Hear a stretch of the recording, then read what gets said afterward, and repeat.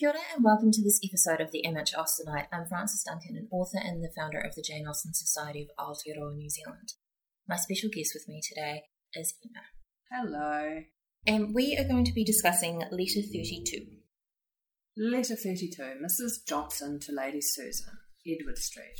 My dear creature, I am in agonies, and know not what to do, nor not what you can do. Mr. de Courcy arrived just when he should not. Mrs. Mannering had at that instant entered the house and forced herself into her guardian's presence, though I did not know a syllable of it till afterwards, for I was out when both she and Reginald came, or I would have sent him away at all events. But she was shut up with Mr. Johnson, while he waited in the drawing-room for me. She arrived yesterday in pursuit of her husband, but perhaps you know this already from himself. She came to this house to entreat my husband's interference, and before I could be aware of it, everything that you could wish to be concealed was known to him, and unluckily she had wormed out of Mannering's servant that he had visited you every day since your being in town, and had just watched him to your door herself. What could I do? Facts are such horrid things. All is by this time known to de Courcy, who is now alone with Mr. Johnson. Do not accuse me, indeed, it was impossible to prevent it. Mr. Johnson has for some time suspected de Courcy of intending to marry you, and would speak with him alone, as soon as he knew him to be in the house. That detestable Mrs. Mannering, who, for your comfort, had fretted herself thinner and uglier than ever, is still here, and they have been all closeted together. What can be done? If Mannering is now with you, he had better be gone. At any rate, I hope he will plague his wife more than ever. With anxious wishes, yours faithfully, Alicia. Beautiful reading, thank you. Well, she's in such a fretting and fuss that this letter is just clause after clause after clause. There are a lot of commas in here.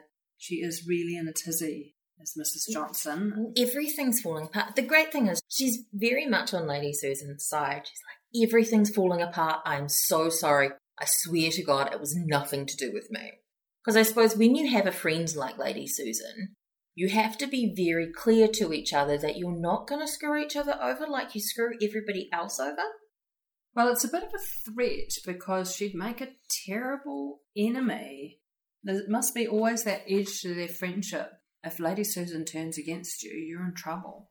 The idea of Mrs. Johnson coming into the house and one people being in another room and other people in the other room and people can't know where they are makes me think of the English comedies where they have people running down hallways and coming in and out of different doors. Yes. It feels very like that. Yes, yes. I think it's quite clear what the movements are and who's with who in what room and who knows what about who. Do you think that comes across clearly in the letter, that people's movements and who's talking to who about what? Yeah, so Mrs. Mannering comes first, is in with Mr. Johnson. Then Reginald turns up, is waiting for Mrs. Johnson, but Mrs. Johnson isn't there. Mr. Johnson discovers that Mr. de Courcy is there and then brings him in to his room with Mrs. Mannering, so the three of them can then shit-talk Lady Susan. Mrs. Johnson turns up and goes, oh no, everything terrible is happening. And is informing Lady Susan that she'd better get rid of Mr. Mannering. And it's happening at the time she writes the letter. They're together now. I know Mr. Johnson and Mrs. Mannering are telling Reginald everything.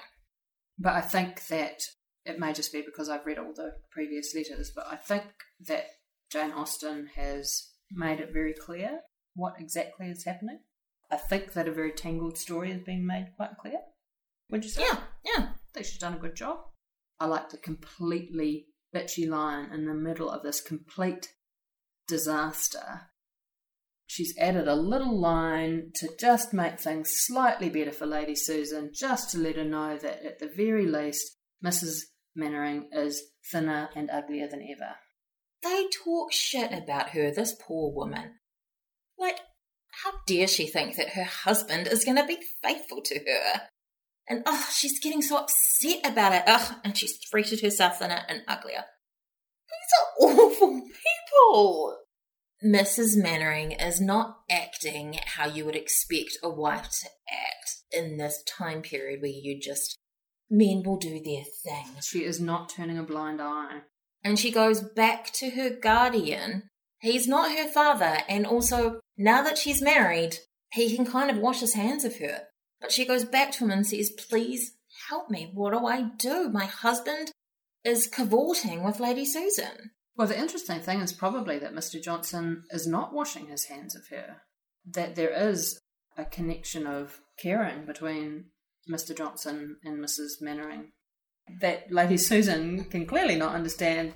No one's getting anything out of it. And she's like, why would you be friends with someone if you're not getting something? Because he did disown her when she married Mr. Mannering, but that was because he was like, don't marry some guy who just wants your money. Hate to be proved right. Is Mr. Johnson being interfering?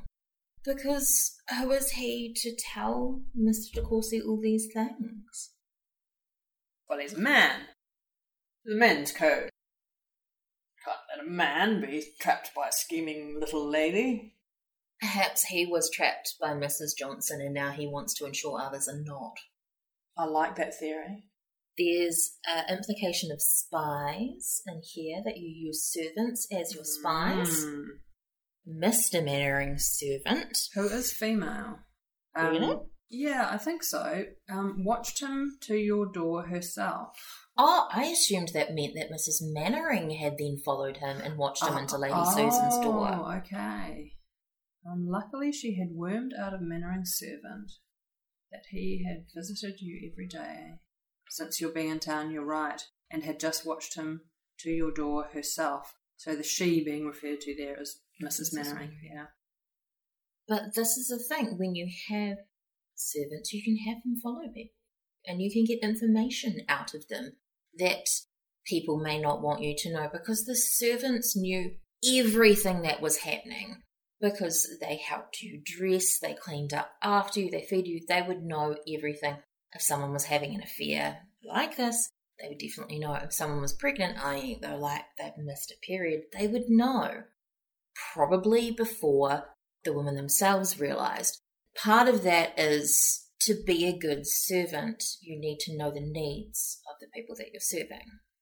It's very risky though. You'd want to pay your servants pretty well, because they'd be very open to bribery, a bit of sovereigns slipped into the poor for information, and no one would know.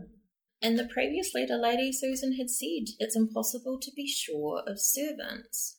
The servants that she's got where she's staying in London, she doesn't trust to make sure that Reginald and Mr. Mannering don't run into each other. She must not have any servants of her own. Surely she must have servants of her own, though. She'd have to pay them. This is the thing, she'd have to pay them, but I can't imagine her going around without servants. But how does she afford to pay them? And how can she ensure she trusts them, or that they are trustworthy? Well, I imagine she does like she did with the school. She says she's going to pay them and then doesn't.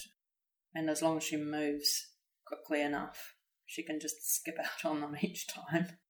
Oh, the poor servants. Because they work so hard. They did have agencies, like temp agencies. Yes. Servants. Yeah, there were. And I think there were servants attached to, like, you could hire a suite of rooms with servant. I love the line, facts are such horrid things. Yes. It's a great line, but most people wouldn't know that it comes from Lady Susan. Facts make Mrs. Johnson and Lady Susan's way of living difficult because they want to manipulate the facts. Yes, to be pinned down is risky for things they would prefer to have concealed. They are really quite mean about Mrs. Mannering, that she's in pursuit of her husband, like she's chasing him, which I guess in a way she kind of is. And then it closes the letter with, I hope that he will plague his wife. He's been cheating on her, and they want him to just continue to make her life miserable because she's behaving inconveniently for them. I feel satisfied that we have ripped Mrs. Johnson and Lady Susan to shreds yet again. Excellent. But in an admiring way. And that's our discussion of Letter 32 of Lady Susan by Jane Austen. I'm Frances Duncan. This has been Emma. Links to the socials are in the notes. Thank you for listening, and we wish you happy reading. Just popping back in to let you guys know that we have merch now. I haven't actually got merch with my face on it. That seems a little weird to me, but if you really want it, let me know and I'll do that. There's merch of the Jane Austen Society of Aotearoa New Zealand's logo, some Jane Austen merch, and some Pride and Prejudice, heavily Pride-focused merch too. It's on Redbubble and the link is in the notes. Happy buying!